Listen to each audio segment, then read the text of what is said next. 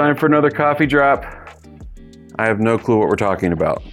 But Rob just decided last minute, hey, let's do a coffee drop. And I said, okay. So here we are. But we have two guests with us. we do. We have Dr. Haisong Ye and our newly minted instructional designer, Jason Freeling. So welcome, gentlemen. I have a question for all of us. So Sal Khan, you all familiar with Sal Khan, Khan Academy? He did a TEDx talk back in April. Any of you had any chance to see that at all? I have not. No. Nope. So essentially his claim is how AI can save education, not destroy it. And Agreed. I am curious as to your thoughts. If you've played with it, which I think we all have, right? We've all played with ChatGPT-4 in the office. That is correct. What do you never heard of think? You've never heard of it? I don't know what clue you're talking about. All right. Well, for everybody except for Jared. Does that mean I can go home? What do you think about that statement? That AI will save education? Mm-hmm. It's a bit hyperbolic, but I think it resonates. I think when we had Dr. Broddick on, at least I haven't listened to it yet, full disclosure, but based on his article that we brought him on for, he says it's necessary that higher education adapts to the use of ChatGPT and OpenAI, but he used it more of a technology as a whole. Right. Save it, I would say there's more to it than just using OpenAI or ChatGPT. That the usage itself won't save it. I think there's more that needs to happen in order for it to save it, because it could also tear it down too. I guess I'd have to actually watch the TEDx, because I'm sure that's not all that he says. I'm sure that he backs it up and says it will save it if X, Y, Z. Yeah, it's interesting, and I'll answer that here in a moment with what I do know, but I do want to hear from Jason and from Haisong. Well, most of my teaching career, new technologies come out, and it's always been, oh, this is going to revolutionize, this is going to save, this is going to change the face of education. And while it does have an effect on what education looks like, it ends up being a tool. And much like a hammer, you can use that tool to actually build a house, or you can put a hole in the drywall.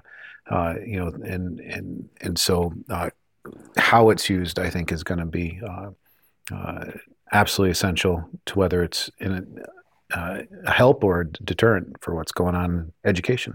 Mm. Yeah, I kind of agree with both of Jared and Jason. So AI, to me, is kind of technology. If it can save education or not, it depends on how to use it, who use it. Based on just this statement, I cannot totally agree with that. Okay.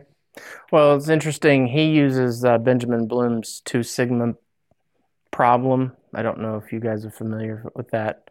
Back in 1984, basically, he looked at how generalized education creates a standardized curve or standard curve bell curve, right? And that competency-based learning gave you one standard deviation improvement across the board, whereas tutor-based learning, so if you had one-on-one learning, you ended up with a 2 standard deviation.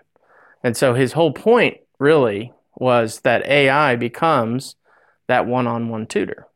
And at Khan Academy, they've created something called Khanmigo, and it's basically a Socratic tutor, is the best way I can say it. They're using the AI bot, they're using ChatGPT-4 as a tutor that does it Socratically. In other words, it doesn't give students the answers, but it can know when they've done something wrong or help guide them through an issue, whether it be math or coding, and even in writing.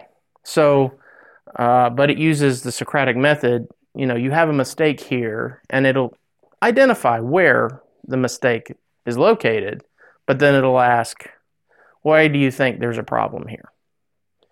So his argument essentially is that he believes AI and what they're doing with Conmingo is going to provide a 2 standard deviation improvement for learning. With ChatGPT-4 and what they're doing with it is it allows them to actually continue to use the same videos that they've been using, but now the AI can interact with the videos. It knows what's there.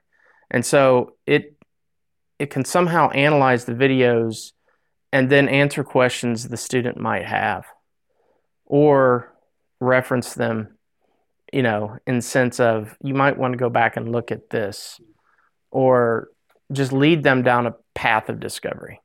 So I thought that was very interesting. And why are we talking about it in a coffee drop? Well, to me, the thing that's really interesting is we've been talking a lot about online learning. We've talked about online programs. We've talked about community of inquiry. How does AI fit into that, right? When you guys think about it, you're all instructional designers. You do this kind of stuff all the time. You plan out a course. How would you plan out a course to make AI a one-on-one tutor in some of the things that you're doing now? I think for me, where my mind goes is having to vet the not only the content but then the AI assistance. How much quality is there? What was quality of the content it's pulling from?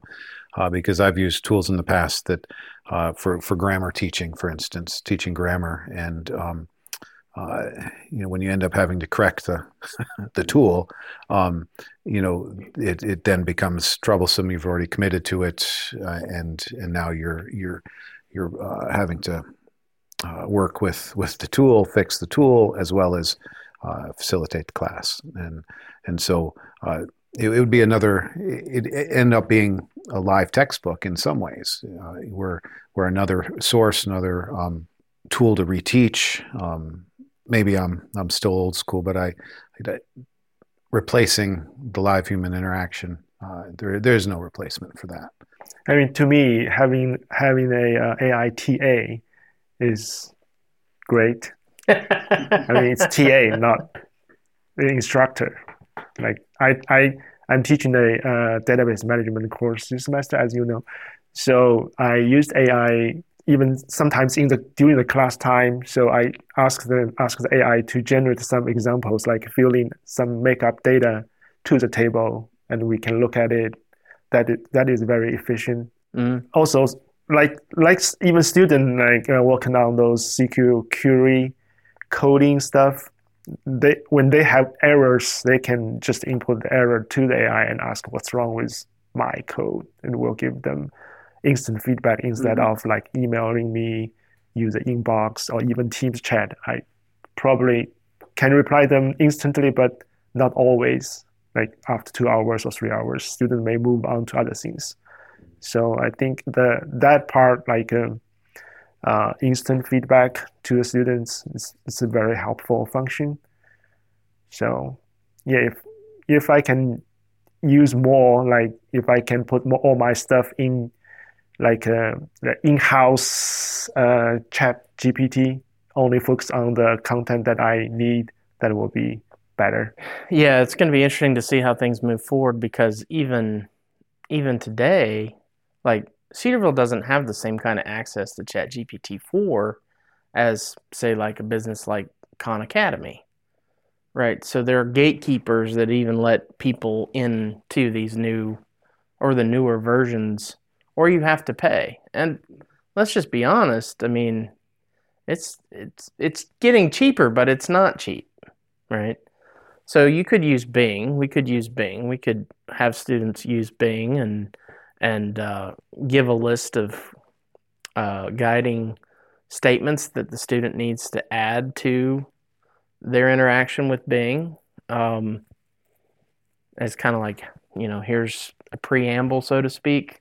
Feed it this first, then start asking questions. It just brought more questions to my mind as I kind of struggle with that question of where do we use the tool and where do we use the person?